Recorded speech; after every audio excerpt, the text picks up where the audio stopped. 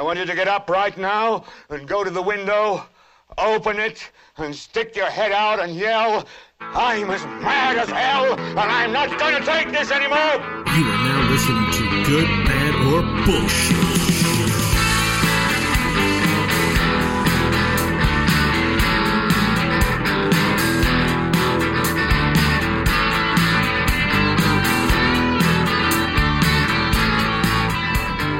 Good, Bad, or Bullshit podcast.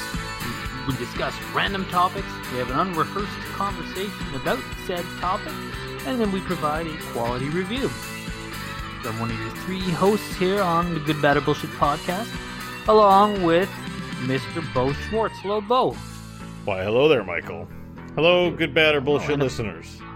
Yes, hello to all, and the very tired Mr. Crofton Steers. Hey, Mike. Hey, Bo. It's me, the very tired Crofton Steers. He's doing well. Trying to keep it, keep the energy levels up. It's just funny because it's like, normally I'm not the tired guy or whatever. I pride myself in my podcasting energy and stamina, but tonight, I'm going to have to dig deep. So why are you tired? What's going on? I don't know, but I just think that it's been like, so this is obviously first world problems here, but my pillow of money was uncomfortable last night. Yeah, I can't, maybe I should put it in a pillowcase because all the money keeps going everywhere. It's falling all over the place. Maybe I should use bills instead of change. I don't know, but but the big thing was that I was off for 5 weeks, and I'm back at work. And 5 weeks away from work is a long time, and it's long enough to set new routines and new ways of whatever. And then kids are back at school, and we're trying to readjust, and I think it's just caught up with me. Probably gonna have to start going to bed early, like an old man. Whatever. Yeah, first world problems, and it's that time of year again. Problems. Back to school time of year. Tell you, my kid did not enjoy going back to school this year. He's in senior kindergarten, and he's him it just goes downhill from here. It's like, yeah, if you can't enjoy senior kindergarten, son, yeah, you got a bad 15 years ahead. Oh, what did you do today, son? Oh, you made paper animals and painted some pictures. You're going to be doing math soon. Tell me how you feel then, huh? Wait till it's Yeah, but he was doing the whole. Last year I dropped him off, and it's not too big a deal. This year I was doing the okay, have a good day, son, and then he would just go, ball, no, and yeah. So it's hard to leave your little 5-year-old when they're crying, but he's been doing great today. He did great, and I think he's just getting back in the groove. So to be fair, that's how Bo goes to work. Well, that's how I feel on the inside when I go to work. But, I'm an adult, so I learned to bottle that deep down inside, right? Yeah, you build a pile up resentment, and then it comes out as a completely unrelated issue. Exactly. It just forms into a cancer. That it comes out when you get older. That you can release during your bi-weekly podcast. No, that you release during your retirement. You mentioned cancer. Have you done any radon testing of your home? No, but I am aware of the radon testing. Yeah. And I have looked at there was a giant database on the internet where they'd sampled random places and you could look at houses in your neighborhood. And I was like, well, I figured that gives me a good idea. I talked to somebody who's in charge of that program for our nation, Canada, raising awareness to the nation. It's the second leading cause of lung cancer.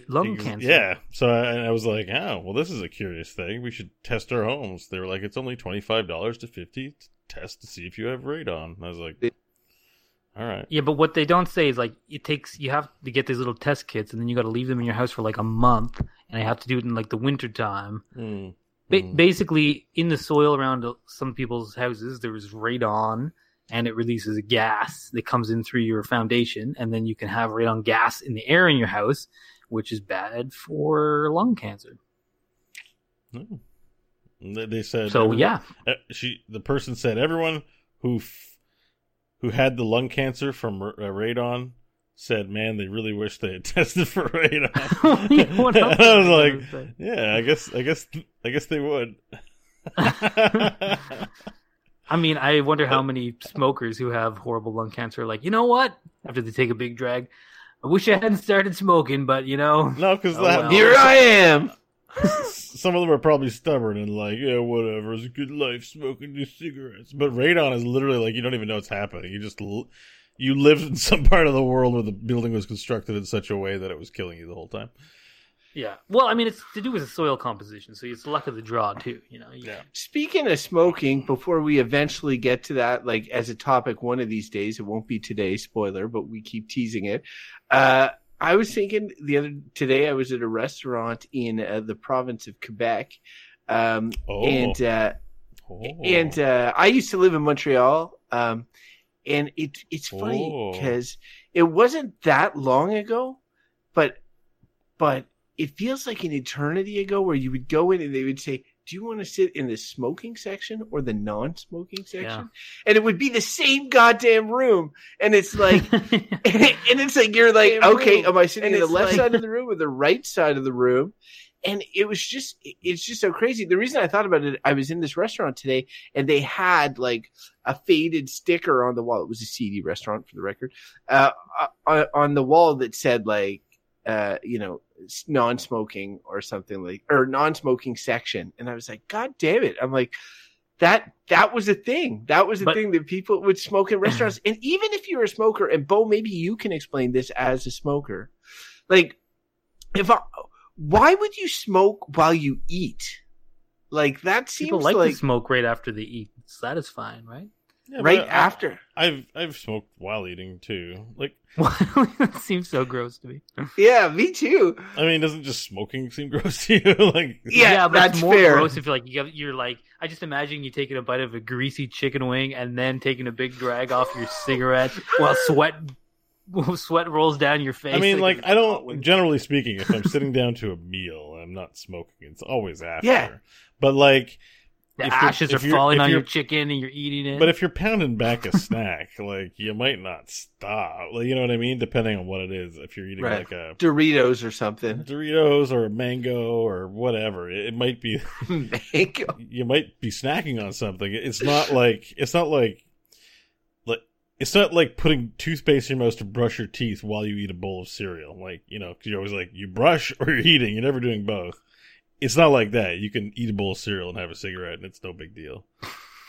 That sounds disgusting. It sounds so gross. Like, why is it gross? It's like one goes in the lung, the other goes in the stomach, and but you're like breathing. You don't forget smoke. How that works just because you're interchanging between the two. Yeah, it's nasty. You're putting smoke all over your food. Like, do you guys remember like smoked meat? Yeah, that's literally smoked in order to achieve the flavor. I forgot about the smoked cereal section in the grocery. Well, I'll tell you what, because cigarettes and not just cigarettes, but anything that burns that you inhale smoke damages the tissue in your mouth, and what ends up happening is that it scars over, it creates phlegm. The way your mouth functions is different. And anyways, one of the things that's really delicious to drink while you're smoking is milk because it coats your throat in a weird way. It's a nice effect. Nothing like a glass of milk while smoking. It's pretty good. Yeah. Oh. Yeah. So.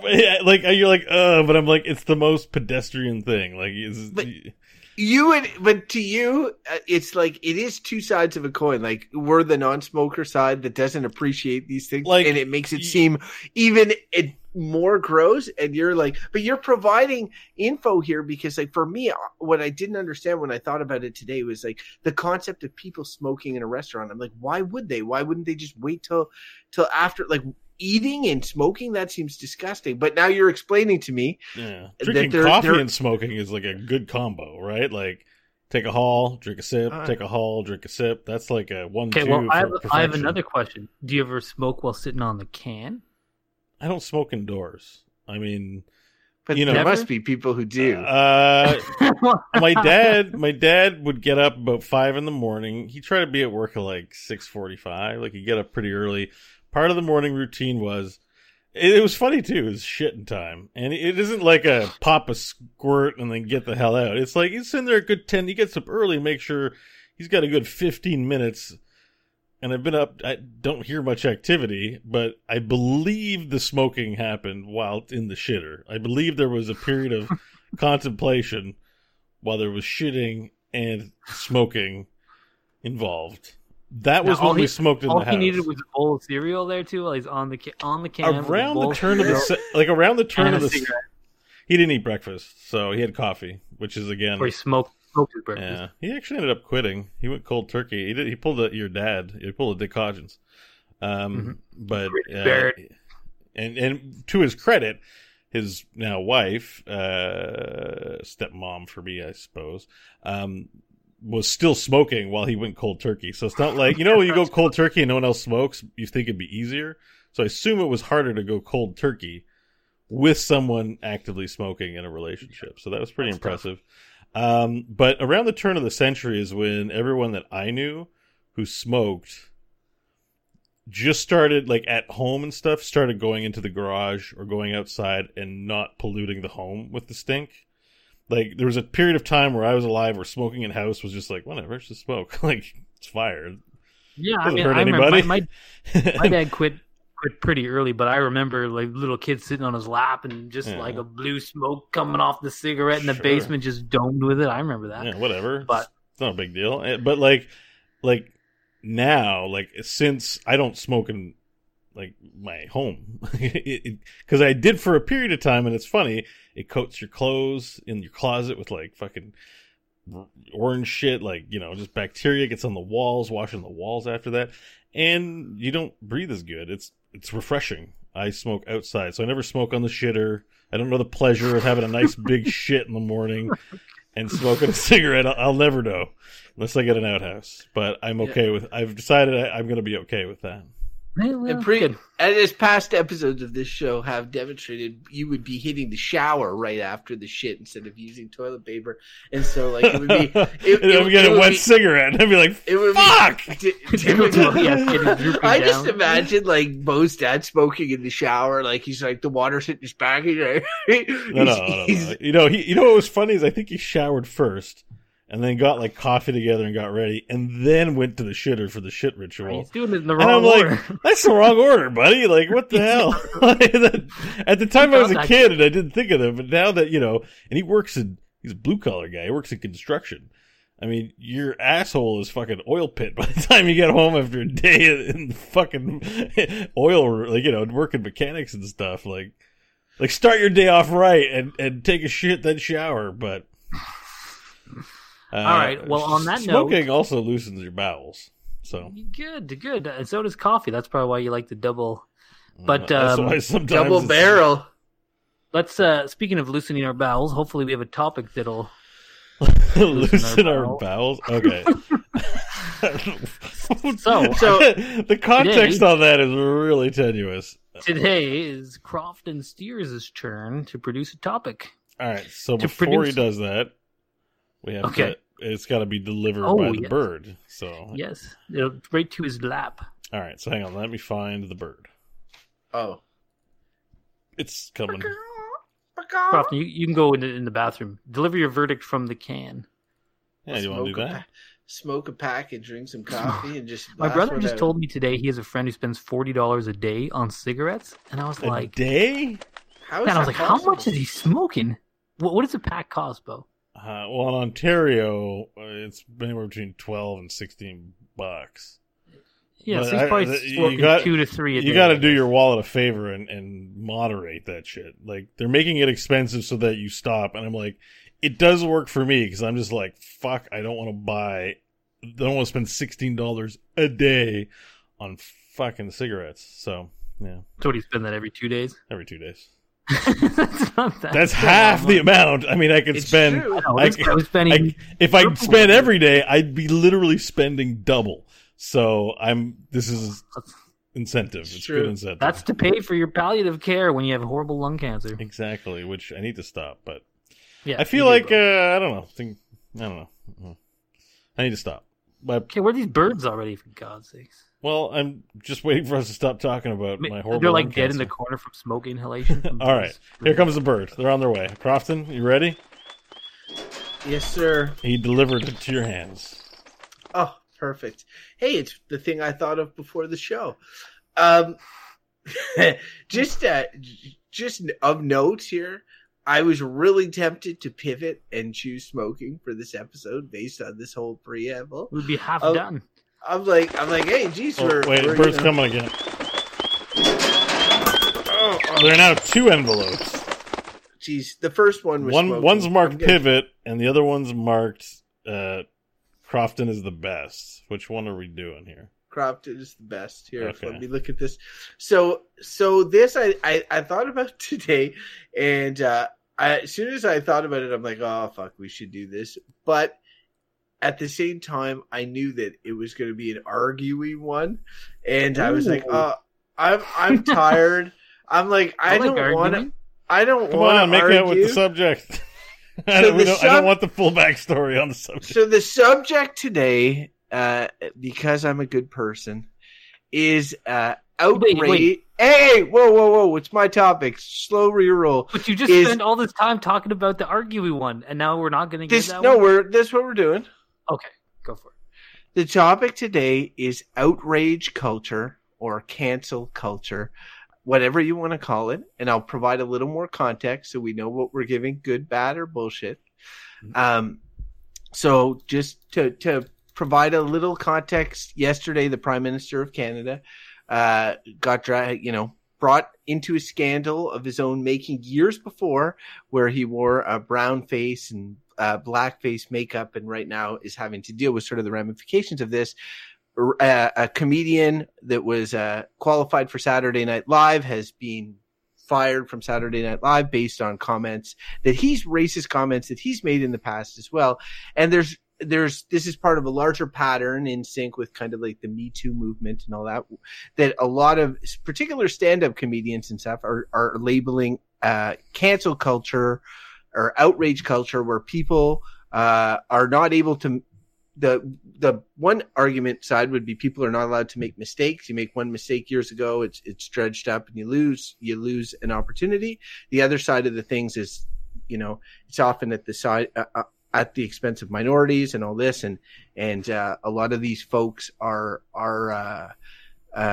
perhaps being better represented now than they used to be. So, if we say that outrage culture is good, we're talking about this new, way of thinking, maybe our tolerance of these sort of things. If we're saying it's bad, then we're saying that outrage culture and the way that we react to these things is not good. So that's the good or bad. It's when you're handing in your verdict at the end of the episode. I hope that was clear. And with that said, I will pass the mic on to you, fine fellows. What do you think about this cultural movement? Well, I'll tell you, I'm going to start the episode off as bad, for sure. But you think that we're going to have a conversation about it, and I might get to a different point. So but I just want to be clear, and again, going with Crofton's content, you think outrage culture, this is where you're starting from. I don't know, we're going to have a conversation. But you think that the outrage culture is a bad thing. It's a bad thing that people who have said these racist things or whatever, and I'm not judging this, I'm just being super clear. Yep. And then you're like, okay, the show's canceled, we get rid of them, we pretend they never existed. That's a bad... You're missing an aspect of it, and that's people clamoring for it. So the cancel culture is not in every case. So, but someone is kind of racist, let's say. But, maybe context is an important part. But anyways, let's just, to keep it simple, a whole bunch of people go to petition.org, make a petition, or they go on social media and try to bully that person, even though they're a celebrity. If they're seeing their tweets or their Instagram responses, they're kind of bullying en masse, or any company or business relationships they work with demanding, hey, Disney, don't work with this bigot. We all think he's a bigot, and then when a company sees all that, they're like, well, that shit's canceled. Like James Gunn not being able to direct Guardians of the Galaxy 3, for example. So I'm saying... What did he do? Well, he had made homophobic jokes on his Twitter timeline in about 2010 or something like that, or maybe even earlier. Long before he was a noted director for making the smash hit Guardians of the Galaxy 1 and 2, among other things, and slated to do 3. And then he got fired out of the blue for those tweets from long ago. And, all the people who were the cast and people who worked with him said he's not like that now. But, it's still in his history that he made those jokes. He didn't go back and clear off, whatever. And that was that snapshot in that time. And it was perceived widely as a bad call, even by the public, who would say, yeah, those weren't great things, but clearly, based on reputation, it shouldn't be, they already made 2 movies with the guy. So, but there's a sense that people might, motivate in order to hurt somebody's career, mostly someone in the public eye, because of something politically incorrect they did far in the past or even currently. Yeah. But just a question, because in your explanation, you're making the victim out to be the person that said these offensive things.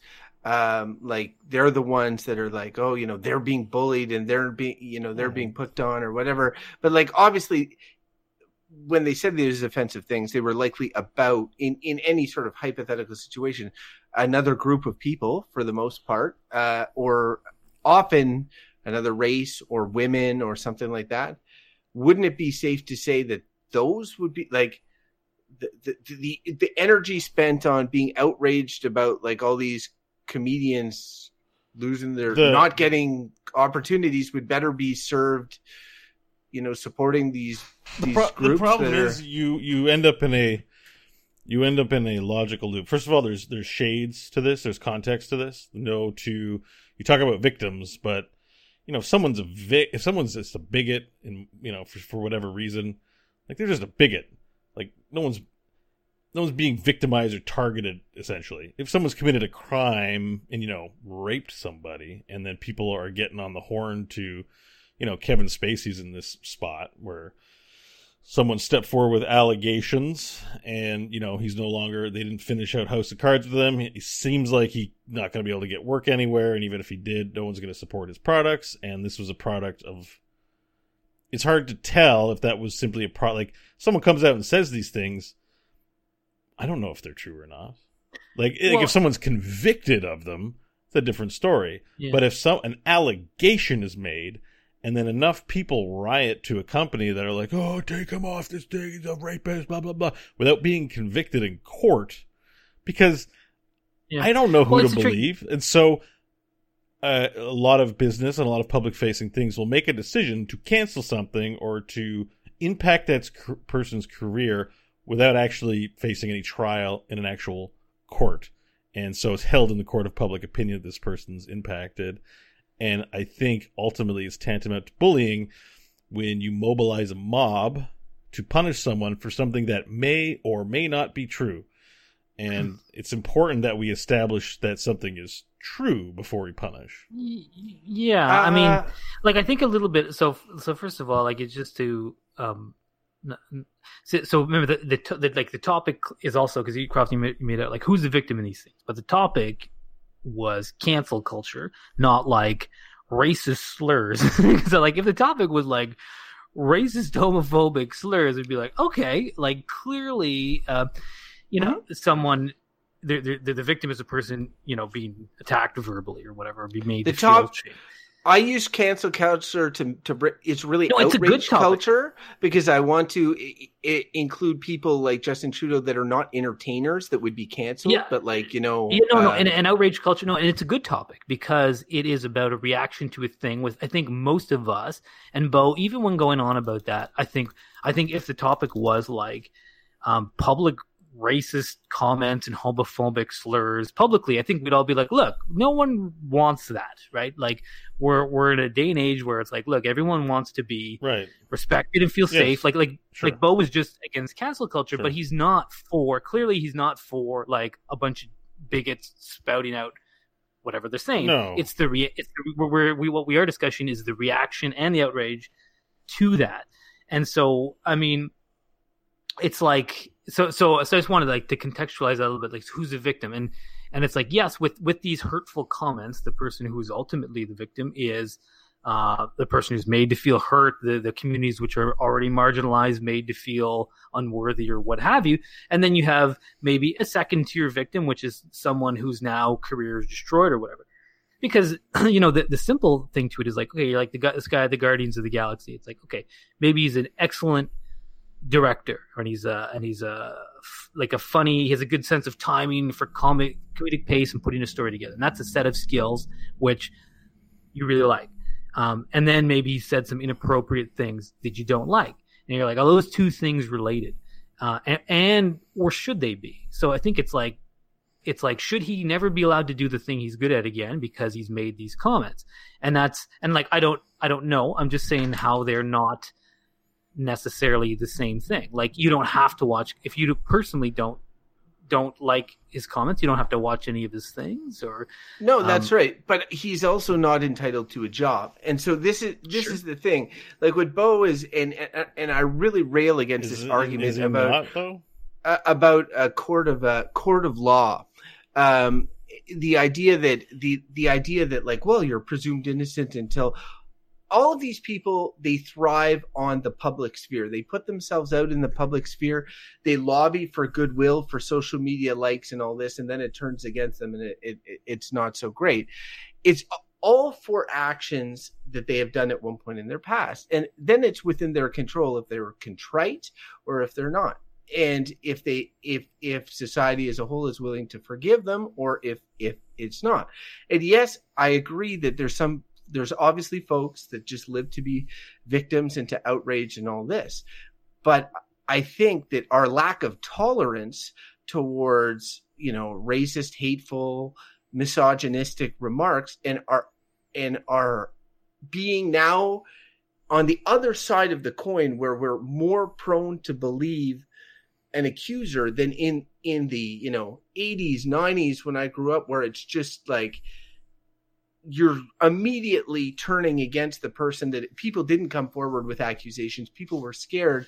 Now it's yes, mistakes are made. Like take the James Gunn example. Disney came around, like all that situation went through the entire cycle where like time went by, space was taken. And then they ended up rehiring him, and some would point to that and being like, oh, they made a mistake originally, and maybe they did, but like that's not a big mistake. He's not entitled to make the Guardians of the Galaxy movie. Like it's not an intellectual property that's owned by him. A comedian is not entitled to be on Saturday Night Live. They can have a career, and there's many ways that they can make money. I take the Kevin Hart example. Kevin Hart was to host the Oscars. Some old homophobic tweets or messages of his were discovered, and he lost the Oscar hosting job. No, he didn't lose it. Well, he backed out. He said he could have it if he apologized, and he said, fuck it. And I'm not going to do it. And I saw information, or not information, but someone was saying, I think it was Chris Rock or some, I can't remember, was it Bill Burr? I can't remember. I was watching somebody and they were saying it was Kevin Hart actual dream to host the Oscars all of his life. Oh, it was Dave Chappelle. It was a Chappelle special. Yeah. And in that special, Dave Chappelle talks. He's like, "Oh, Kevin Hart is perfect except for this one series of homophobic tweets he did." So you know what?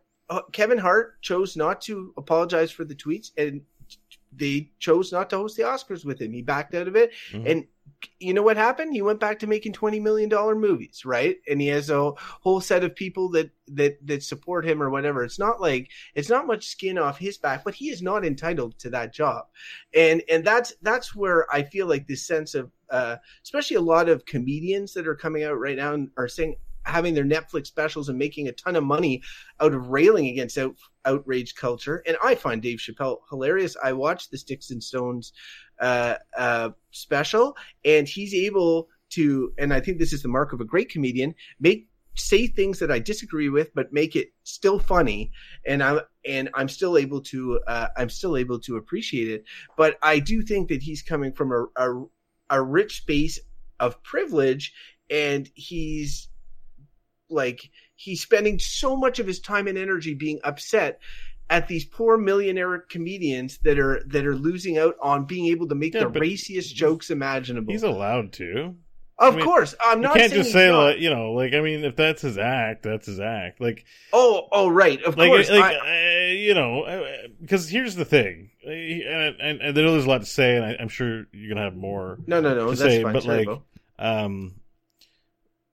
to me, we get into the province of thought police because we started off initially talking about cancel culture and outrage culture, and cancel culture is kind of a subset where the outrage produces a cancellation of someone's career or project or relationship and something like that. But there are more mundane instances where just outrage is there and we become thought police. As soon as you know, in this Kevin Hart example you brought up, it's like, yeah, he made some homophobic jokes and now he's a homophobe and everyone pretends or imagines they know this person's mind. And we're in thought police territory because, to me, a dangerous person is one who organizes a militia or a group of some kind, cult, gang, goes out and beats up and rapes and or does criminal activity that we've all agreed is bad, but it isn't against the law to be a bigot, to be ignorant, to be racist. We would prefer to educate you that wise, but reverse bullying people like that is still bullying. And the example I'm going to use, the prescient, was today, and it pissed me off so much. There's some meathead, he's a child actor, he posted a picture today on Twitter, and he's buff, working out, really muscled, handsome man, young lad, and he says, I don't play Dungeons and Dragons, and has his picture. He looks like a douche, right, in this picture. And then there's a large group of people now online watching Dungeons and Dragons, and it's very popular right now. And the host of a very famous show, Critical Role, a lot of people will know it, Matt Mercer, I saw a response saying, well, I'm sorry that, you know, you had that experience. If you just try it out, it's really great. And then another known person who's an actor, this Joe Manganiello guy or whatever, he's like, I play Dungeons and Dragons. There's a picture of his buff body because he works out on the cover of Men's Health or something, looking all ripped. And then because these guys have huge fan followings, a billion comments calling this guy an idiot, saying he's stupid. Like, that's bullying. When you know you have like a following or a bunch of people gang up on one person for what could be the stupidest, most bigoted opinion in the world, bullying is bullying, and it doesn't matter what it is you're bullying about. And fucking nerds who are especially should be known for cultivating like you're not wanted anywhere else, come join us and our weirdness, should not be bullying people. And most of that stuff is coming from shit like that. And to me, that's the foundation of outrage, is that we see something despicable and we all want to comment on it. But what we don't realize, if you say something stupid today and then you get 1,000 messages saying how much of a moron you are, that's hurtful energy you're putting into the world, and that's not healthy. Okay, I want to jump in. Yeah, I don't sure. say too much. So, I mean, I think kind of one of the fundamental things around all of this, both sides of it, is the concept held high in the American democracy, and I hope in ours as well, which is freedom of speech. Okay, and like that's clearly at the root of this. So you have that in a free society, freedom of speech. So you can say whatever you want. You can say racist things. You can say homophobic things. Unless there's laws against hate speech. Unless there's laws against it. But in many places there are not. And even like hate laws are usually like there's context around incitement to violence and things like that. You can express. Now, I'm a big supporter of freedom of speech. And people say a lot of terrible, terrible things that I would prefer they didn't say. You know, racist things. You know, there's still people who support Hitler and are Nazi supporters, and you're like, should these people be silenced? So why I'm bringing this up is because this plays fully in, because I think that a lot of what's important in a democracy, in an open society, is discourse and comments. So yeah, you're free to say whatever you want to say. But like Crofton's point of like, you're not entitled to a job or good standing. If you say something, then you are putting something out there, then you better be ready for the response. And that's freedom of speech on the other end. So if you're a famous person and you make some offhand comment, and then other people hear that, even if it's years past or whatever, it's their right to say whatever they want back to you. to say F off, to say get this guy off the air. That's their freedom. They're you can call it bullying, but it's what it is a discourse, and they can say they're free also to petition companies who support these people to say, like, I don't like this guy, I won't support your product. That's all freedom of speech. And just let me finish my thought. I'm almost done. But this is all about, like, in like public realm where we're trying to persuade and change things, and people are using their voices and groups to do that. I mean, I know it's a little different. Anyways, so that's my basic. I just want to argue that point because the scenario you're talking about assumes that it's a discourse, and that freedom of speech is an issue here. Because if it's two people talking or a couple people reacting to a conversation, outrage culture is about scale. So it's not a discourse when 10,000 people are a part of what's going on. It's a public discourse. No, because it's at a certain point, the amount of information, opinion, and things that are going on turns into a mob and becomes a different thing. Like the type of discourse that goes on around this is not, hey, let's share our disparate opinions, understand one another, like we do on this show, and we try and listen to each other, and then come to some conclusions, or at least know where we stand with one another. This is mob mentality, and it's propagated by social media specifically. Keep in mind the fact that we're assuming that when people make these racist comments, because right now, I mean, when we talk about this outrage culture and cancel culture, a lot of this is coming from the left and the farther left, and I think there's a lot of valid criticism. The left are the worst at this, for sure. Yes, the left really have, I think, a bit of a problem. They're going a bit overboard with some of this stuff, but it's like we're assuming that this is a vacuum where some like comedian comes and says some somewhat racist thing or homophobic thing, and then all the left people come out of the woodwork and shame them, and they get out of there, and then they lose their job or their career. Like, I guarantee you, and maybe they're not as vocal, and this is probably part of it, but those people who've said the things, they have supporters too. There's a whole swath of people who are like big time, who are like, oh yeah, it's like he's losing his career, that's bullshit, and they're equally outraged, maybe less mobilized than the left, but they exist in, I'd say, likely equal numbers when you look at the way the political divide we live in now with this stuff. They have their supporters too, and I think what is winning out when it comes to the cancel culture thing is companies deciding to take a stand one way or another. And don't forget that it was not long ago that the companies would stand with those people. They'd be like, no, he's our guy. Shut up, you people. Just get over it. That's where things used to be. And now people are starting to be like, you know what? No, this is unacceptable, and we don't want to share in the comments of this person. We're a progressive organization. We know this stuff causes harm, and we don't want to be part of it. And that's their right as well. Yeah, so but when it's their right exercising that causes harm to another that is unjust. So if it's merely rumored... Why is it unjust? Because if it's rumored that you're a rapist, but you aren't, but the mob has decided you are, and they take action with misinformation, they win. And you can't look at it and be like, well, it's cosmic justice for putting a certain type of energy out there, because the fact remains that it's wrong. That's why we did an episode about vigilantism. It's basically mob vigilantism.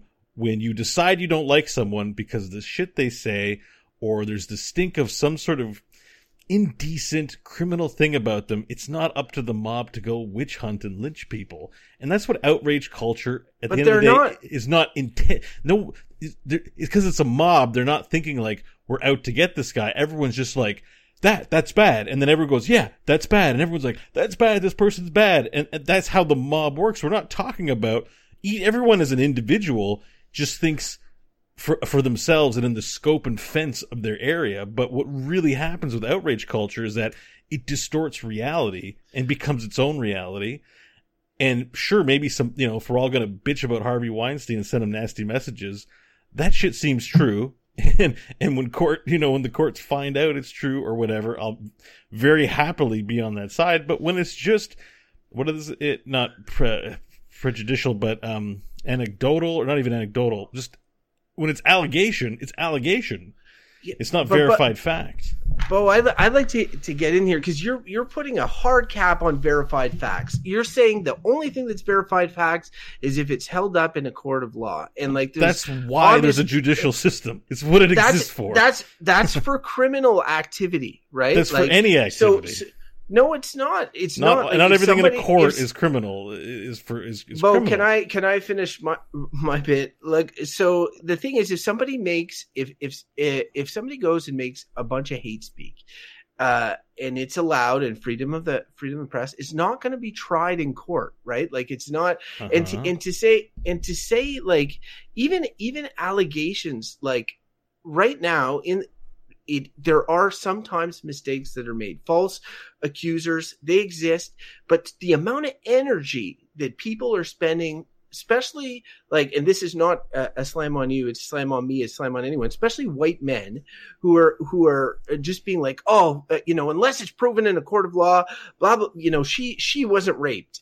She didn't have the rape test done within the first 24 hours and blah, blah, blah, blah, because she was, traumatized. In the olden days, the 80s, 90s or whatever, everyone got off. Nobody was accused. If your standard was like, if it's held up in a court of law, nothing would ever get proven or sorted out. That's the problem we have. That like the alternative isn't better. Like it's balanced. It's not much though. More. No, much more. You're not letting me finish. It's balanced. It's really it's a really toxic thing you're suggesting right now. It's balanced much more now than it used to be then. Whereas it was really on the victims were helpless, and now yes, there's false accusations that happen, and it could be better, but it's better than it was then, right? It's worse. That's where I'm coming from. Okay, so I need you to understand that it's really bad. No, but it's because your outrage and your upsetness is about these privileged people that are losing opportunities or that aren't proven in a court of law. They're not about it's. So if somebody says anybody, it's on principle. If let's say a Chris Rock goes out and says like, all these towel jockeys are not welcome in this country, and he says a bunch of sort of offensive things. Sure. And a bunch of Arabic non-defamation leagues, they're not within their rights to say lobby the NBC that's giving him a stand-up special and say like, we don't appreciate you giving a platform to this man who says such hateful things. Like they should have that's to one shut entity up, speaking to another. Sit down and take it. That's not outrage culture. Everybody's if you're giving everyone a platform on Twitter, on Facebook, or whatever, they're all allowed to voice their opinion on topics that are in the public domain. They are. So it's like, so they can send a tweet to NBC and say, NBC, I don't support you giving this comedian a platform. Sorry, Chris Rock, I'm just using you as an example. I have no ill will against you in any way. It just feels like the amount of concern. The people are not like the Human Rights Commission. The people are just the people. Right, but they're allowed to voice their opinion based on his comments. So then why do any of us go to university or go to law school or try to gain any kind of education in order to treat these things with respect, professionalism, and analysis when we can just get the mob to make all of our decisions for us? But that's not at all what I'm saying. Yeah, I'm just saying that in this case, it's a clear-cut a situation of somebody going online and saying something defamatory against a group. Not illegal. And you're saying that no, it's not illegal. I'm not saying it is illegal, but he's not entitled an NBC stand-up special either. And people are allowed to say, hey, NBC, we don't support you giving him this platform. And they, as Mike mentioned earlier, have the choice of saying, you know what, we're either going to side with this guy or we're going to listen to what the people are saying. And if they think there's more people that support Chris Rock, or they think, this is overblown, this is the wrong thing, they have to make a corporate choice. No, it's not thought police. Thought police would be eliminating Chris Rock's ability to respond. It would be muting him. It would be just because he doesn't have an NBC platform doesn't mean you're taking away his identity and his ability. Well, you're punishing him for his defamatory comments. But he's That punished is himself. punishment. But you he's chose Well, to make the it's comment. just punishing himself. Like, no, Yes, Bo. Look. When you he make is the a He's comment- not single entitled. He's not entitled to it. But wait, but you the know, people aren't entitled to it either. Your logic But, cuts Bo, both ways. No. It's as simple as like if you have to take everyone. They're You have not- to take You have to They're take entitled to voicing their Okay, opinion. listen, if I that's want what to. You you're- guys, have But been they're going on, not let me- entitled to yeah. decide who gets to be on NBC either. As much No, as Chris Rock is NBC not- makes that call in the end of the day. Right, so- but so- here's okay. Can I just say something? Let me get in here. Okay, everyone is responsible for their own actions. Okay, so if you say something that makes people angry, you bear some responsibility. That's simple and clear. Now you're thinking it's like, no, there should be no responsibility. You can say whatever you want, and if anyone comes at me, they're in the wrong. That's what it sounds like. And So you're not And so- distinguishing and the so- difference between a mob and a person.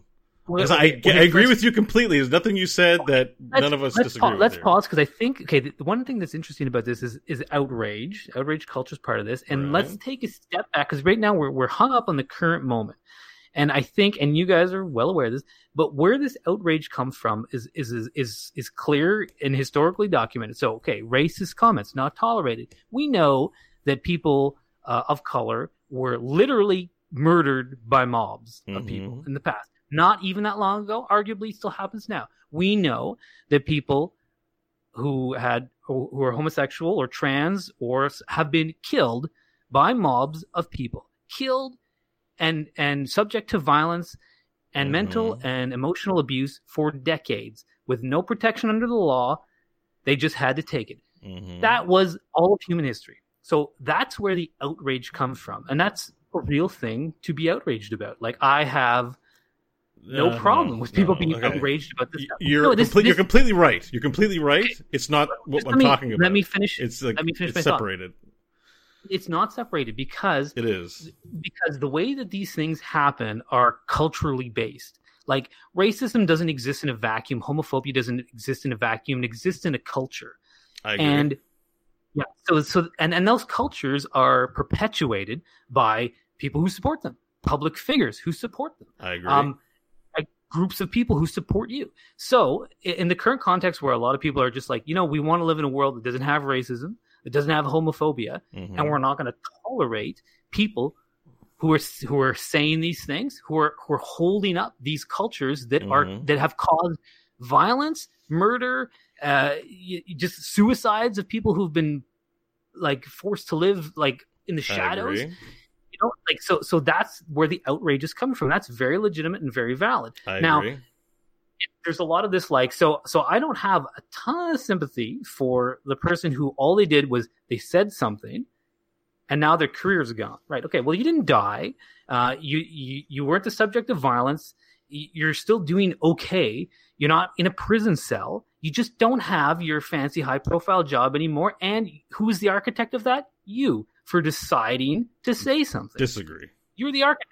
That's where we're not making the link.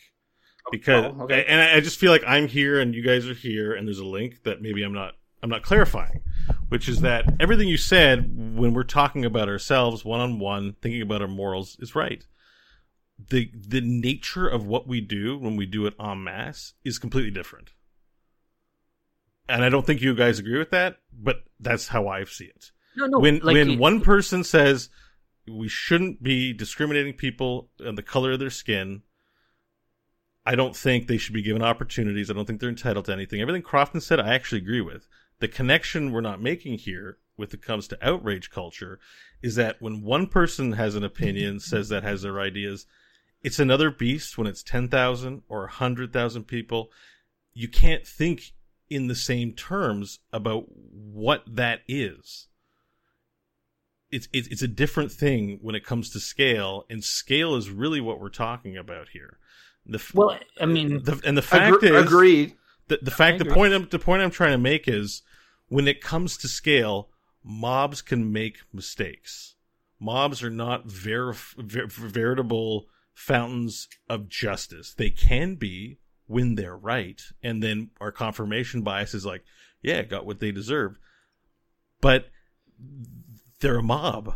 their information is based on a BuzzFeed article or something. But the mob doesn't make the decision. That's the thing. At the end of the day, the mob informs a decision made by someone else, right? In cancel culture, okay, like if a show is canceled, sure, there's an organization that's making that decision.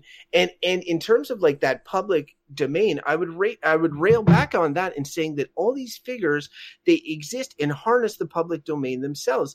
A lot of the things that are being outraged against is when they themselves are going on these public facing platforms like Twitter or YouTube or whatever and putting out something controversial. So yes, everybody and their mother can, chime in response, but that is the nature of that platform that they selected to use, right? So is Justin Trudeau a racist? Is Justin Trudeau a racist? Yes or no? Or I don't know. For the listeners that might be not aware, the context of Beau's statement is that there's recently been photos discovered of him in 2001 wearing brown face at like Halloween parties and stuff like that, and it's being dug up as part of this election campaign in 2019. So the answer to your question is, I think that Justin Trudeau has deep-rooted insensitivities related to other races based on growing up in a position of privilege that he's still coming to terms with. That's thoughtful answer, but can you lean yes, no, or I don't know? Well, I hate those binary questions too. Please just answer. Please, because this is the way mobs work in binaries. They don't work in nuance. Please answer for me. They're not working. Please answer for me. No, you're doing like a right-wing radio. Okay, well, you're not being cooperative. Yes, no, or I don't know, or you refuse to answer. Before you answer this question, what I wanted to turn because I don't. First of all, I just want an answer because I'm going to say I don't know. Well, I don't have an answer either. Okay, you don't have it, Crofton. Do you have a sense? Yes, no, or I don't know, or I refuse. Think Crofton already answered. Can you let him answer instead of answering for him? No, you rejected my answer. I'm not going to give you another one. No, yes, no, I don't know, or I guess I don't want to answer. So you both don't want to answer my question. The mob answers that question as a whole. I did answer the question. I gave you a multiple choice. Yes, no, I don't know. You decided to give a nuanced after you were dissatisfied with my original which underscores my original point that as an individual, this stuff is nuanced. As a mob, it is not nuanced. It is yes or no. It is binary. And if you hate binary so much, you should hate mobs. Well, because that's how mobs work. I'm not fully at odds with you, Beau. Like, it sounds like we're arguing here, but I agree with a lot of what you're saying. And I think with a lot of these movements, what often happens is once the pendulum starts swinging the other way, it has that inertia, it has a momentum, and swings too far. And I think with a lot of this on the left, especially the far left, that is definitely some of what's going on here. And, people have put it in this way. A guy who talks about this quite a lot is Sam Harris. I always listen to Sam Harris' podcast. He's always talking about this and how far, and he always comes to the terms of, which I think is a useful way to come at it, which is like, look, nobody's perfect.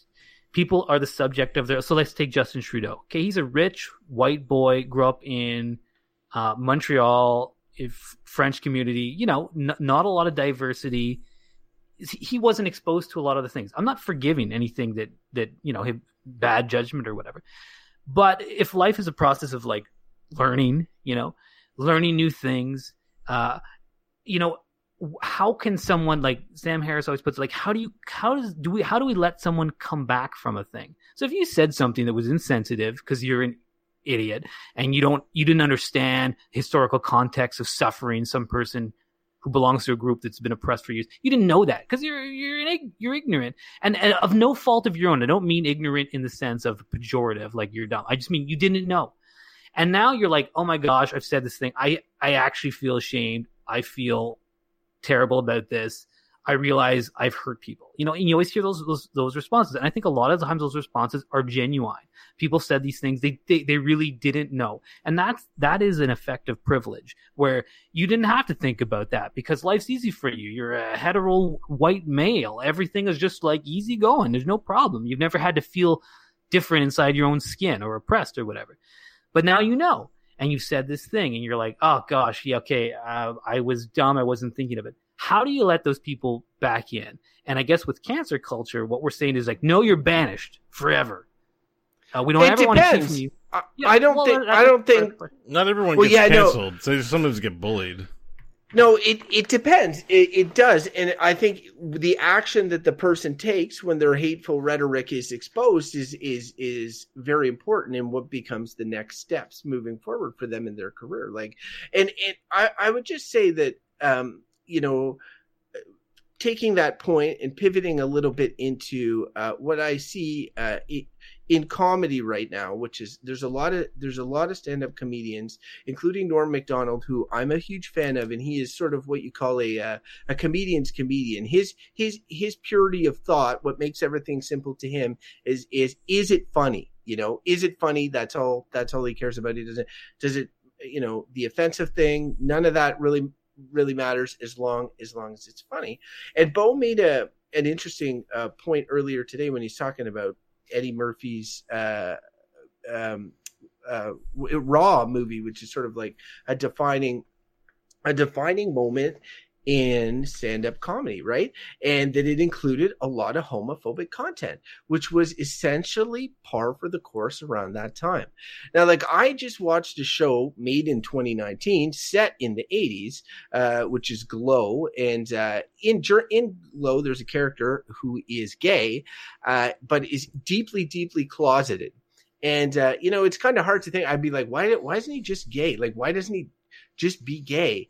But it's during the height of the AIDS crisis. At that time, if you were seen as gay, it was the kiss of death for your career. It was the kiss of death for your relationships, sometimes with your parents. It was a really tough time to be in. And then you have comedians at that time who were like reinforcing what is the status quo of intolerance. And now we're at a point where, like, yes, people are pushing back on jokes that are on or over the line. That doesn't stop them from getting new Netflix specials. Aziz Ansari got, like, somebody wrote this big thing about the Me Too movement and how he went on a date and pressured them into what they felt was pressured him into sex, and it was a big thing. And then next thing you know, he's got a $20 million Netflix special. Bill Burr, Dave Chappelle, they're releasing them as well. So people are profiting big time from this. It's not like they're being silenced in any way, I find. And so that's why I feel like it's a give and take on both sides. But the amount of energy that people are spending being outraged at the outrage culture, I wish was spent in defense of all these people that are still marginalized and still seeking, some sort of balance in terms of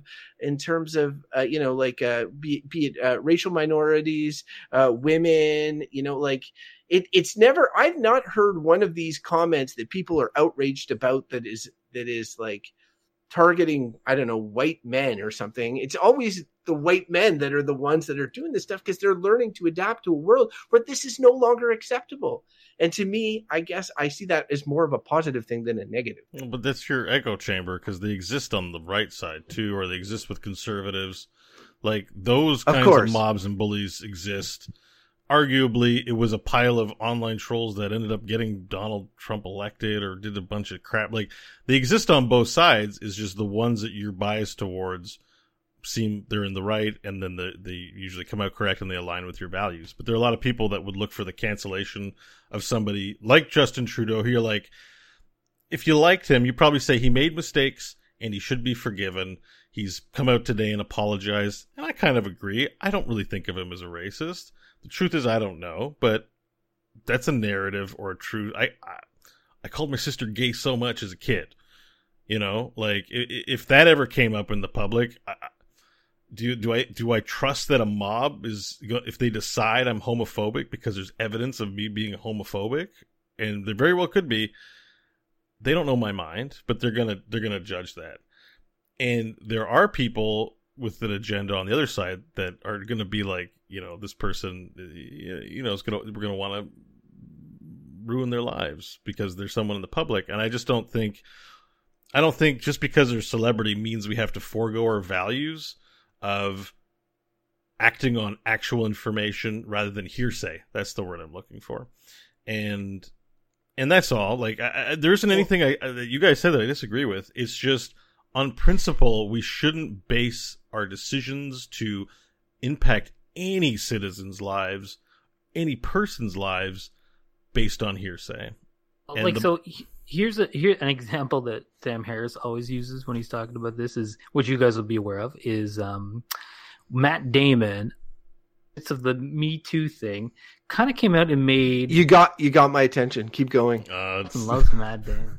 We better not Damon. Cancel Matt Damon, or Crofton's gonna hate us forever. He's off the shit. And basically said something to the extent of, like, a pretty soft thing, saying, where kind of like saying, like, look, everybody, there's degrees here. You know, like someone who rapes someone, like Harvey Weinstein, you're like, okay, that guy is a sleazebag and he should go to jail, and let's have no sympathy for him. And someone else has said a poor taste joke, okay, that we can all agree in good company. We're like, look, all right, you know, your joke is old school, blah. And we treat them almost the same way. And because he said, so Matt Damon basically said, like, look at the degrees. And then he points out that the response Matt Damon got was essentially to be run over by the mob, and said, you shut up, Matt Damon. And he basically said as much, like, okay, I'm never going to say anything again. And people are like, well, what did he really say? He just said, like, let's look at the degrees here, which seems a very reasonable thing to say. And I mean, you know, part of what strikes me as problematic about this culture is when there is no, and, you know, Bo is talking about this, where there's no place for nuanced debate, you know, where it's like, oh, you said the thing, you're gone forever, you're in the outs, and everyone piles on. And, like, that's a problem. I don't like that, you know. And when I was talking about the pendulum swinging too far, you know, I like to bring it back to the context of, you know, there was a time where if you were, like, a person of color in the United States and you wanted to say something about rights or how you were treated unjustly, you might be subject to being murdered for saying that thing. You were scared to talk. You know, if you were a gay person in the 80s or 70s and you wanted to talk about how you felt, you had a legitimate fear that you might be killed by some idiot, you know? So you're afraid to talk. And you're like, okay, and now we're getting the pendulum swinging back this way, and now you get these people who are trying to make jokes. They're not really necessarily racist people, but they're like, oh, this is funny in this context. They want to make this joke. And now they're getting to the point where they're going to be afraid to speak in public because the pendulum swung the other way. Their career is going to be over. And, you know, now those things are not equally, they're not getting killed. They're not being murdered. I have a lot less sympathy for them, but I feel like, you know, if we talk about progress, like, is it tit for tat? You know, is it like, okay, we were down, now things are coming the other way, now you're going to be down? Like, is that progress? Is that better for everyone? Or is it just changing of times, you know? And I don't know the answer to that. I do think that things are still generally much better than they were. But I do agree that it goes a bit far, and there is an element of sort of thought police where it's like, if you don't say the right word, you don't use the right pronoun, you know, like that's by different groups that now have a voice that they didn't have before. And to a certain point, like the social media platforms that this is all happening over, they did not exist, but they give people a public voice that they're more than happy to use to promote their shit or to, like, you know, like build relationships with their individual communities. But like, if they voice their opinion on it and it's a hateful opinion and they get pushback because they put it in the public sphere, oh, now it's like, you know, and to Bo's thing, it's like they're getting bullied. I'm like, they're not getting bullied. If you're saying racist shit and people are saying, like, that is friggin' unacceptable, then I'm sorry, like, you made your bed, like, to a certain extent. And where it gets tricky though is what you said, is that nuance, the Matt Damon nuance, right? Like, and for me, when I think that we're in a better, bullied, right? What? Yes, in Mike's example, and I don't know the details. I hadn't heard this. I would want all the details before I jump to the conclusion. It sounds like bullying, though, right? But what I wanted to say was that in Dave Chappelle's special, like, and this is in terms of changing times or whatever, and looking at where we were and where we are now. In Dave Chappelle's special, he goes on this big thing about R. Kelly. And I remember, like, there was a reporter that was trying to track him down and wanted comments and wanted him to be part of a documentary. And his big punchline, which he delivered hilariously in the show, was that he didn't know R. Kelly. He didn't know why, but he didn't really know why she was reaching out to him. And what she has said since then is that she was reaching out to him based on a skit that was on the Chappelle Show. And honestly, I remember the skit, and I remember at the time being like, this seems weird, which was that, like, it was kind of like a running joke that was known at that point that there was something going on with R. Kelly and underage women, and like girls. I shouldn't say underage women; they're girls, and you know, peeing on them and all sorts of stuff. Like, this was, and he did a whole skit on it because it was that prominent. Like, it was a story, you know, where there's smoke sort of deal at that time. And I remember, like, I think on Weekend Update on SNL, there was a bunch of jokes. And this was like, you know, years and years ago.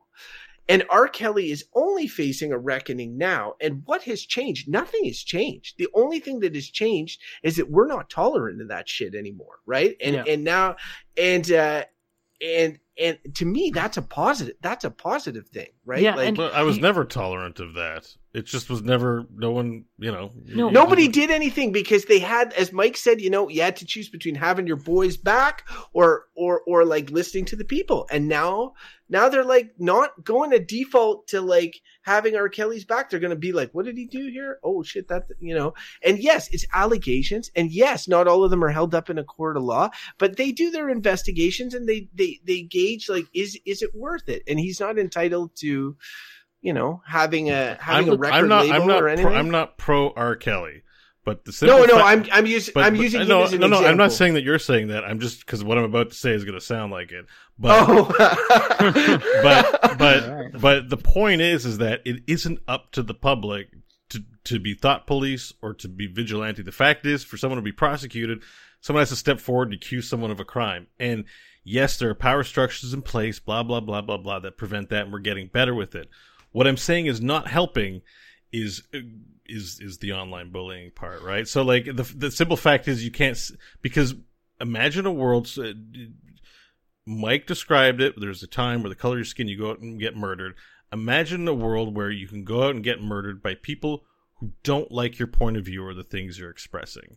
And as a logic exercise, we are headed in that direction when we let the mob dictate what is correct, what is incorrect, and be okay with it. And I'm not okay with it. That's I hear what you're saying. It sounds scary, some of the stuff Crofton says. That's scary to me.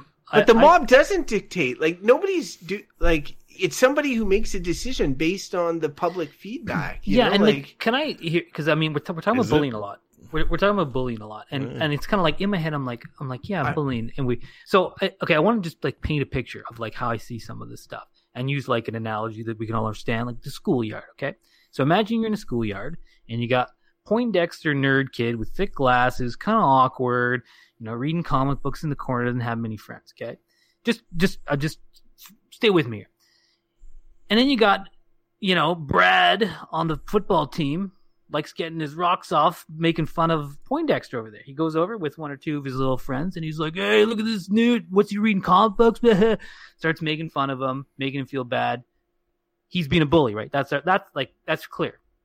Okay? Mm-hmm. Now, imagine you have the same scenario, okay? Poindexter's over there.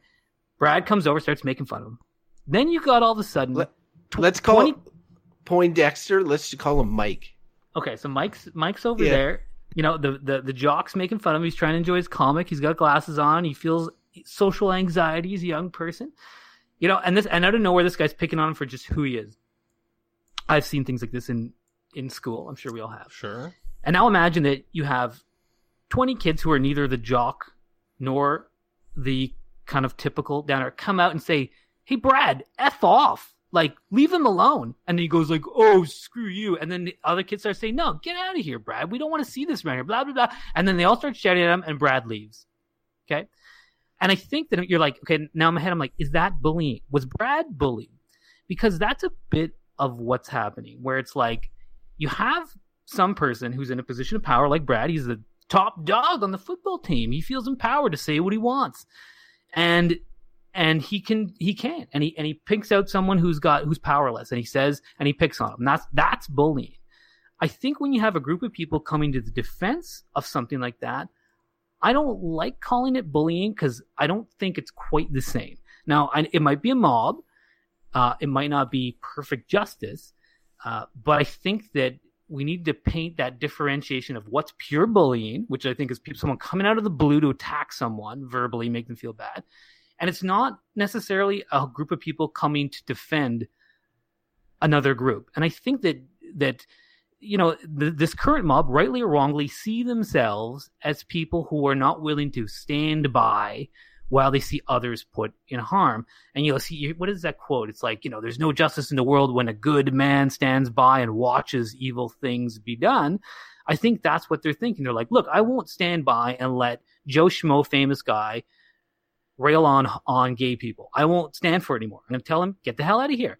And it's like, they're not, and though I could see your fears coming to fruition, Bo, where violence starts coming out in the other cases, you already... Well, I can take your example further, and he gets shamed out of school. He's not entitled to school. Yes, look, I'm not saying this is perfect, and there is already, this group Antifa, like they are using violence now too, and I'm like, I do not think this is a good thing. This is a left going too far. I agree totally, but I think in a lot of the public discourse, what we're seeing is basically the picture I painted, which is Brad being told to F off, and now he's lost some of his power at the school. It's not, and again, it's more than that. That's your example's good, but it's not reflective of what the situation is. It's more like the it's fact farther than that. It's more like the fact that all these things you guys are very innocent-minded. I don't know. What to tell you. No, because all this more stuff is that. a case.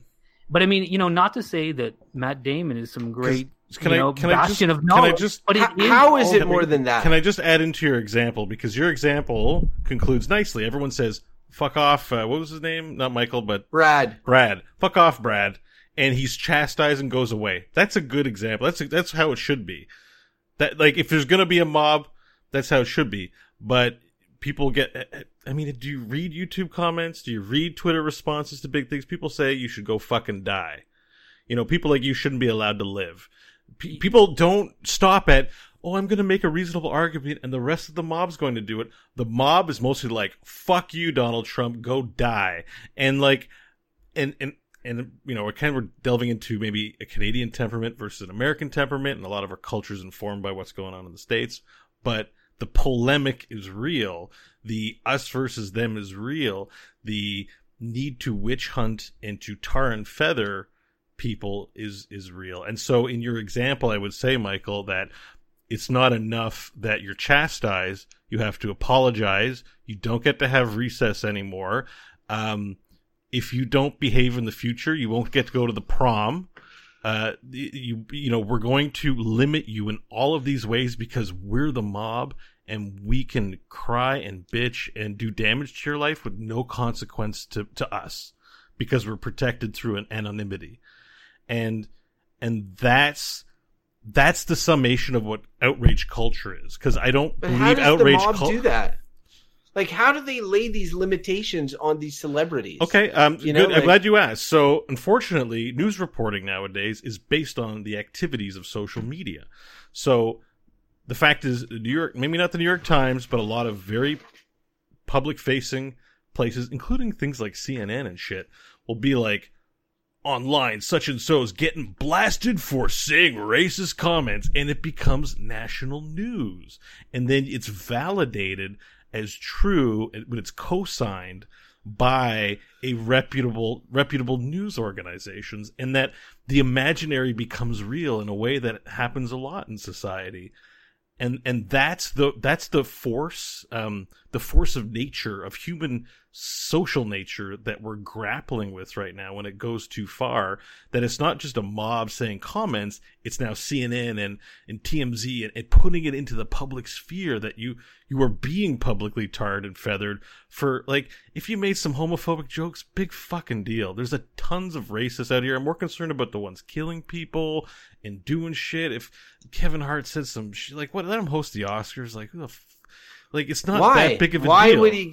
Why would he get to host the Oscars? He's not entitled to that. Because the context, as Matt Damon pointed out, is important, and the scale of what he's done is really not important when there's like places where we should be devoting energy, or people can volunteer to do constructive things to devote their energy. And so in the example again that you gave, Michael, it would be better, instead of having the mob address it, for someone to tell a teacher, someone of responsibility and authority.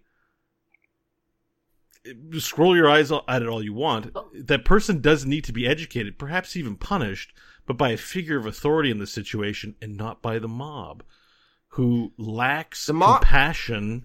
The mob is people. The mob is people. It's a force of nature. When so many people go into a mass to try and make decisions of great life impact, that is not a reliable thing for our society to be relying on. And that's why you have a judge or a panel of 12, like you have a reasonable sized amount of people. Imagine if court was decided by Twitter, like every court case. Here's a poll, vote guilty or not guilty. And like, that's horrific to think about, right? And we don't want to. A lot of this stuff is not, like, as you point out, like, it's not illegal. A lot that these people have said. There's but scales that doesn't mean sure, yeah. But yeah, absolutely. And that means that, like, we can't have judicial proceedings for every job issues, remark. Yeah. There's all kinds of things, like levels of harassment are not necessarily things like, they're not always criminal. Bullying Poindexter is not against the law. Does not mean the right, but doesn't mean you're like, so is that the best mechanism to deal with this stuff? I don't think so. Like, the judicial system is slow and expensive and unequal in the way it dispenses justice, blah, blah, blah. Now, that being said, I agree with you about the mob thing a lot. And I mean, I think that it is no coincidence that this outrage culture is emerged in the age of social media. This is no coincidence. This is a direct result of, you've heard me rail about Facebook and Twitter. It's a new social phenomenon that the human race has never had to grapple with. But it comes from something, and what that thing it comes from is social media, which puts people in their boxes. Mm-hmm. Like, all those people who are part of that left mob are put there by their news feeds on Facebooks. They're in groups, and we're put ever more into those groups, and meant to think that the person not in that group is the Antichrist. Like. And this is a real problem, because I mean, if anything sort of come up in our conversation here is that, like, look, nuance, context is important. Even in that simple analogy of Brad the bully, like, look, if we got into it, you'd probably be like, look, Brad's parents are probably divorced. He's probably hurting, and he wants to hurt someone because he's got his own problems. Like this is the reality of social stuff is super complicated. It's not, most people are not just bad because they're sociopaths. They have some kind of pain or something. Well, you can't deal with that on things like social media, nor through a mob. I agree entirely. But, like, it is not likely to get better when we're spending our time, like, living online and answering in binaries and living in the comments and getting on board with your community. When all of a sudden you feel like, oh yeah, look, we're going this way. Yeah, let's attack them. You just get on board because it's where the trends are going. I mean, it's like, I'm worried about this stuff too, and I think that our current social technologies are really not helping the problem.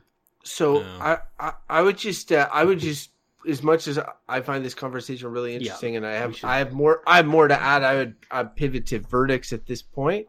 Yeah, I agree. It's been long, and it's a muddy conversation too. And this is one of those things. That's why I prefaced when I brought it out, because I was tired tonight and I really didn't, but at the same time, it's so topical with everything that's going on right now. And I really felt that it was worth having a conversation, even though I knew before having it. And I give Bo credit for coming out straight off and saying, like, this is my view, changed my mind, I appreciate that too. It's also a trigger topic for me, which I don't know, you probably weren't aware of, but I spent a lot of time thinking about that. Like, mostly I ignore most shit, so you're like, yeah, probably I'm safe. Bo's gonna say he's bored or whatever, and then just randomly you happened on something. No, I knew it was a trigger topic a little bit based yeah, that's based on the messaging today. So I'm gonna go first on my verdict. Okay. I hope you guys don't just mind. Before we bring out the animals, the one last thing I want to mention, which is a kind of weird thing in this, is Donald Trump.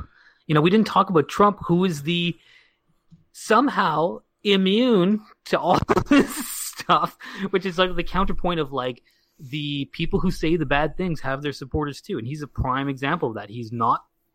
I think gone. People have been talking shit about Donald Trump all of his life. Whatever the hell he wants, and he has tons of supporters who are like, "You go, Donald, say that." But he's also outraged all the time. Like he's right, outraged. Right. You know what I mean? So and he's arguably one of the most powerful person in the world. And sometimes he's like, "Man, I can't. It's such bullshit that I can't just buy Greenland." Like, the fuck is wrong with the world? You know, it's like there's nothing there. The media's out to get me. It's the So did you see that tweet that he put out? He's like, "I promise not to do this," and it's a picture of Trump Tower on Greenland. That was pretty. Did he actually put that? Yeah, it was from his account. That's why. That's pretty funny. All right, let's bring in the animals. Here we go.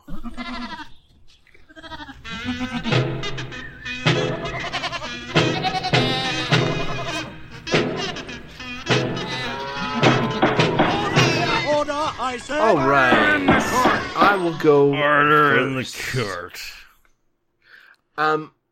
I'll go first, and I just say, like, before going on, this is the third episode of the new model of GBB, where we sort of each of us bring a topic. This is the first time I bring a topic. The other two have. We continue like this. We welcome your feedback on it, and so is it the same, different? You like it more, like it less? We'd love to hear from you. So just when Bo was talking about being triggered, and there's something that he said that triggered me, and that's why I wanted to go first.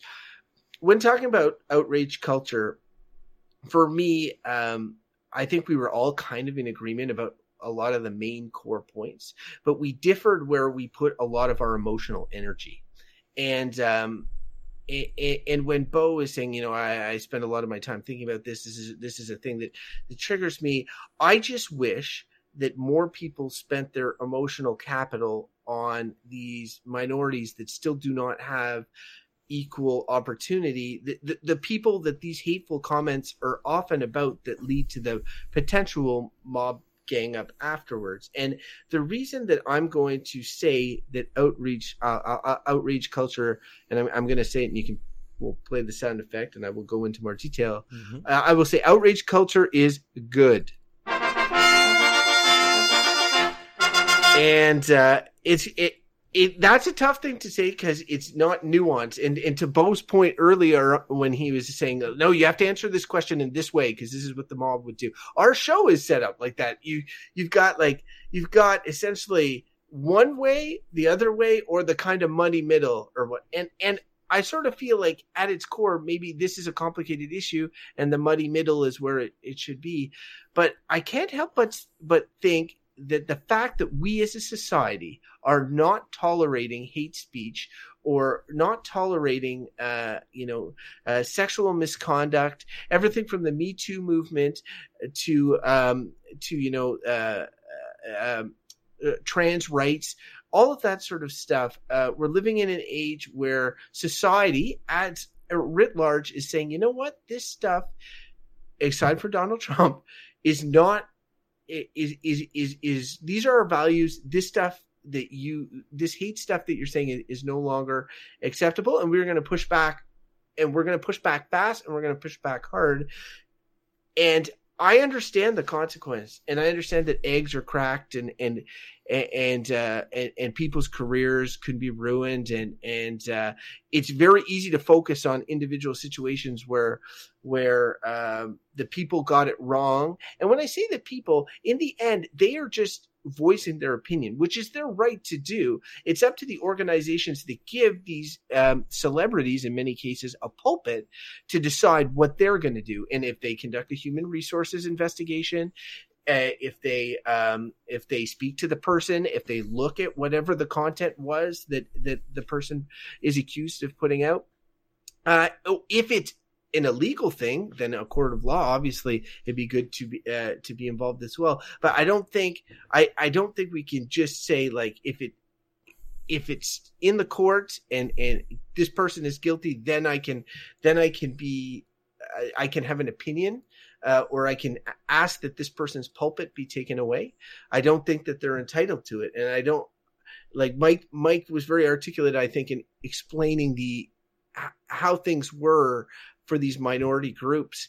And I feel that like there's a lot of these celebrity comedians, many of which I find hilarious and who talk about things that I disagree with in a hilarious fashion, that are spending way too much of their power, pulpit, and capital on something that maybe is somewhat of an issue, the mob mentality, but pales in comparison to the greater issue, which I think is that these folks are, these minorities are losing out on rights or being oppressed in some way. So I'm going to say the balance of this is that outrage culture and our lack of tolerance for this sort of poor behavior is good.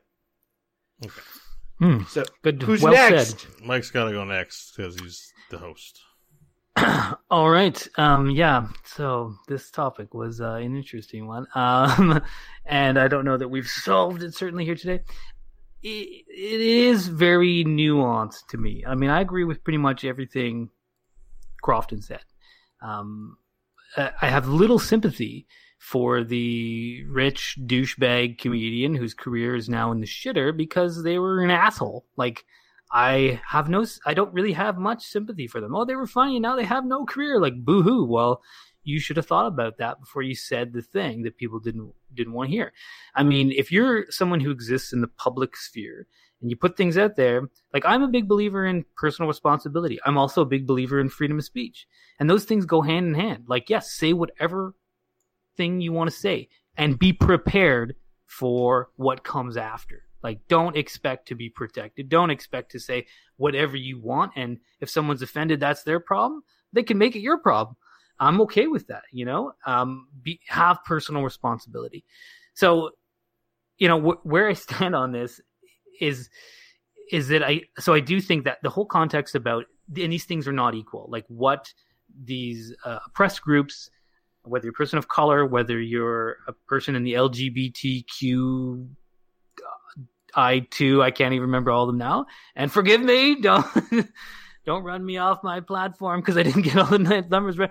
I'm like, have suffered inordinately because of privilege of people who are in positions of power, got to say and do whatever they want. So, and these are not equal. So someone being run off, like, I'm okay with that. But I do think that sometimes the expression is a little bit like throw the baby out with the bath water when a new thing starts happening. Like, we just went on this rant about social media. The way this stuff is manifesting itself is definitely not all positive. There's a lot of negative. And, you know, some people say, like, this is like a war. And sometimes you have casualties or friendly fire incidents. You know, I think of people like Al Franken, who had to leave the Senate. I was like, yeah, okay. It sounded like the things he did were not appropriate. And he came out and, yeah, like, he made some bad decisions. But this guy was like, they had him in the Senate and he wasn't so progressive. I'm just like, oh my God, you're shooting yourself in the foot to get rid of someone like that over. I mean, this is not Harvey Weinstein. I do think there are degrees. It's not like you're a perfect individual or we crucify you, you know? And that is the danger that I share Bo's concerns about that's the danger, that you say the wrong thing and we crucify you, that you didn't use the wrong pronoun. Oh, you're sorry? No. We crucify you. And that is a real concern. And I worry about that. And so judging these two things, I think we have the perfect verdict, which for me shits on this topic as it should be shit on, which is that outrage and cancel culture is a big pile of bullshit, in that it's also a big sloppy mess that we don't know the way out of. Okay. And I hope my answer was nuanced enough, because I really feel like I agree. I don't disagree with anything Crofton said, but he came down on the one side of it. Just before Bo goes, I just wanted to say one thing, because he's the last verdict. This is the first time I think ever on the show somebody has come up at the beginning and said, like, this is what I think, this is what my verdict is, more or less changed my mind, you know? So I'm very curious, because this is the moment de vérité. Did Crofton and Mike change? Just pull it. Change Bo's mind? Let's find out, everybody. I appreciate the showmanship. You're definitely like top marks for that, but like clearly no. So I'm gonna keep mine short and sweet, because I think I said what I had to say about it. But The reason that this impacts me in a personal way is because one of my other shows, Core, where we used to do a show about Here's the Storm, turned into a general gaming show, and part of that was doing research for games, and there's actually a lot of social justice stuff happening in that. And recently I've had to make the conscious decision to step away from reading those articles because they were toxic. In addition, I followed about 240 some accounts on my Twitter feed, and I deliberated a long time because those feel like professional relationships. The people I follow who follow back that I've met at conventions or whatever, that I've built and established relationships. I unfollowed some 100 or so accounts because they retweet or comment, and I'm shown in my news feed things that relate to outrage culture, whether it's bandwagoning, bullying, whether I agree with the issue at a face value or not. I have had to take very proactive steps to decrease the amount of toxicity that just enters into my eyeballs, because Twitter is a tool that I use for my podcasting life. And so this is why it's very prescient to me, because I've had to grapple with these opportunity costs of unfollowing and unsubscribing from things that are essentially toxic. And make no mistake, it is toxic. It is mob mentality, and even before the internet was what it was, I very much disliked being part of mobs or part of groups out to censure people. It's not for me, and I don't think anyone should be engaged in it, no matter how right or wrong you are, unless you're forming a militia to organize a revolution, but I think that's another matter entirely. And I don't even know how exactly I feel on that, so don't take me that. So, all that to say is that outrage culture is a very bad and toxic thing that we have to solve, and it's bad. There you have it. A full spread. So, good listeners, if you want to get on a bandwagon and run one of us out of the internet, or just tell us why you think we were wrong on this one, or right on this one, or bullshitty on this one, please tell us. We would like to hear from you. Go to our website, goodbadbull.com. There you can find all the ways to reach us. Email goodbadbull@gmail.com, or on Twitter @goodbadbull, or you can contact us on Facebook if you like. And if you haven't subscribed to the show already, Google Play, iTunes, Spotify. And we do have some wonderful patrons who support the show, make it possible. Patreon.com/goodbadbull. We thank you very much for your support. We really do appreciate it. And guys, if people want to shame you in social media for your views, Bo, where can they do that? Yeah, fuck that. Don't do that. Crofton, so where can they find you? Crofton, yes. Where can they find you, social justice warrior? You can find me organizing my social justice thought police militia army on Twitter @Crofton Steers. And you know what? You can find me living in the bliss that is reality, where I don't have to put up with all this bullshit because I'm not on social media. And you know what? It is sweet out here. So I've beckoned to all of you. Come out here. The air is nice. The water is fine. You know, it's all good when you leave the social toxic shit behind. That's right. Where do you get your news then? Because your news is informed by which is informed by social media. You have to stop reading news too. I don't go. Well, no. I do choose the headlines I read. In fact, I do wonder. Like Mike probably is like, oh, Justin Trudeau and blackface, eh?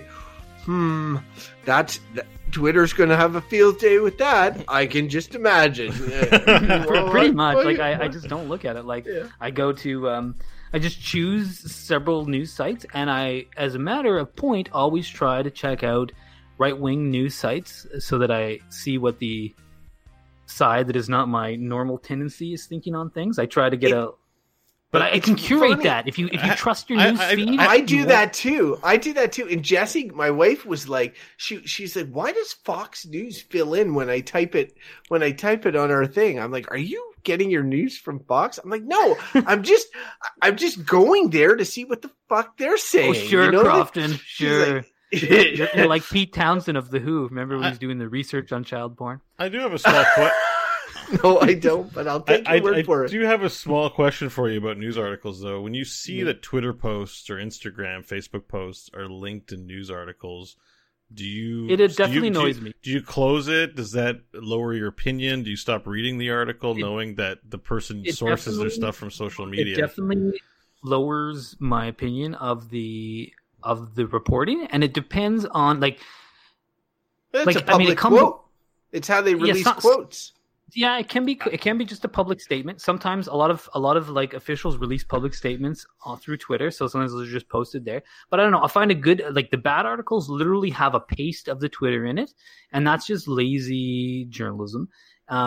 Good ones just report the facts, and there's still lots of those around. I mean, I can maybe read through the one that talks about the social media bullshit and realize that this is just lazy reporting, which is what it is. And oftentimes I find more and more these days I'm liking reading the people who are it's not like, I mean, I guess it is opinion writers, but people who take the time to try to analyze something. And oftentimes their biases are clear, but that's why you try to read a lot of different people like that, where they're trying to bring an educated opinion into something from a certain perspective. I read a lot of that stuff and try to read it on both sides so that I get a balanced view. You got to work to get the reason I ask is I want to impress upon you because I respect the fact that you live a predominantly social media free life. I think that's a good thing. I just think it needs to be underscored that a lot of the press, which if you're still reading in is informed by that, so you're getting byproduct of it, even if you're not directly engaging with it. It's true, but I mean, I think I would say that I get most of my news from our public socialist news broadcaster here, the CBC, which is less dependent on that stuff because it's less of a commercially driven entity. Yeah. I think it's great, but I mean, it has its biases too. All right, that was it. That's a point made. That's all. Just be careful. You know what? You're getting that secondhand social media in all of the news reporting you're reading. Now the news is just secondhand social media. Honestly, most articles I read have a social media post that is used to substantiate or corroborate information in the article. It's almost normal. Yeah. I think I'm losing my mojo at work in terms of making one-liners because I hit a one-liner this morning. We were talking about the Justin Trudeau brown face thing, and I thought it was hilarious. I was even laughing about it when I saw, but it got like almost zero reaction. Oh, what was it? Well, it was like, I said, what was it? Something like, Jesus, when my Donatello green face Halloween photos from Halloween 1988 get out, I'm going to be in all sorts of trouble or whatever. That's funny. Nobody at your work knows who TMNT, the Teenage Ninja Turtles are. Timbleweed or whatever goes through. I'm like, guys, Ninja Turtles? Anybody? No? I'm like, maybe they didn't get. They're like, you fucking incel and TMNT at the age of 40. Like, I had green face, like totally. My mom didn't get us a mask. It was like it's probably because you actually work in a lot of people who would be supporters of the Liberal Party. I think they're quite common in our shared workplace, and are probably like feeling like they don't like this, and they're trying to process it because they're like, oh, I don't. He's voting green. Did you hear that, everybody? He's a lefty. He wears green face. I have a question about this though. Hang on, about Justin Trudeau. Because an image of him in brown face or black face surfaced, but there are like 3 pictures. Did all 3 surface at the same time? So there was like an electric guitar guy, he's like Jimi Hendrix in blackface, and then he looked kind of like a rocker with a shirt in one. Like, is this all news? All the pictures, or is only one of them news today? So the first one that came out was like what was the one at the Halloween party where he dressed as an Aladdin in brown face. That came out from somebody who used to work with him. I know it's somebody who used to work with him at that prep school, which is like, you know, he was 29 at the time. Like, and then because there's all these opposition researchers, right? They each there's an election going on in Canada, and each group has a team trying to dig up dirt on everybody else. But soon as they found this one piece of dirt, all the opposition researchers started being like, "Oh shit, we got to look up photos from his hut," you know. And then when they did that, they dug up another photo and a video, and the video was him in blackface. So 3 of them all surfaced like within the 24-hour news. Separate places. Separate events. This is what made me laugh, because like, most of the time when someone like a politician or somebody, they did one fucked up thing and it becomes news, right? Like, I peed on a girl, R. Kelly, or, you know, like, it usually comes about that there's one. I just found it hilarious that there was 3. Like, it wasn't like, oh, I made a mistake that one time. It's like, that I one have time. a deep and serious. And the other time. And the other time. And I'm like, oh man, I was like telling a coworker today, but Justin Trudeau's probably having a really shitty morning this morning where he's like, there's 3 pictures. I did this 3 times. He probably doesn't even remember. He's like, in my mind, the Liberal war room is the term for the group of people that are trying to get him elected and stuff. They're talking to him when the second photo comes out, and they're like, okay, Justin, is there anything else? And he's like, no, you know what?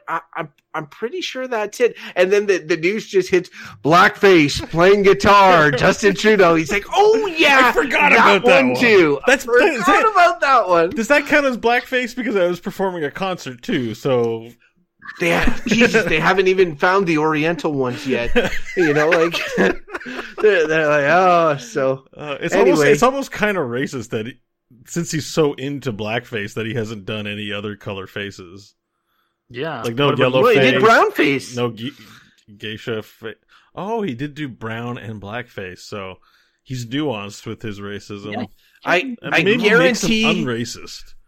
Guarantee there's got to be some First Nation thing in there somewhere. Oh, it's going to come out in the next few days. He's not racist. He's racist adjacent. There's definitely pictures of him wearing a headdress, but I'm pretty sure that a First Nation put it on him. So yeah, but there'll be ones of like him dressed up as male Pocahontas at a Halloween party, groping another lady or something. Yeah. I guess the funny extreme would be like a picture of him as a baby that his parents dressed him up as like a. You know, as native person, and if you're like, look at what he did. That would be great outrage culture stuff. Would be because Pierre Trudeau would also be under fire now, and he's dead. Like, but they'd be like, fucking revoke his Order of Canada or whatever thing posthumously because he's a fucking racist. Put him in St. Lawrence. Well, put him in the St. Lawrence. Desecrate him. Right? Exhume his body and toss him in the St. Just Lawrence. throw it in the river. Yeah. All right, guys. End the show, Bo. End the show.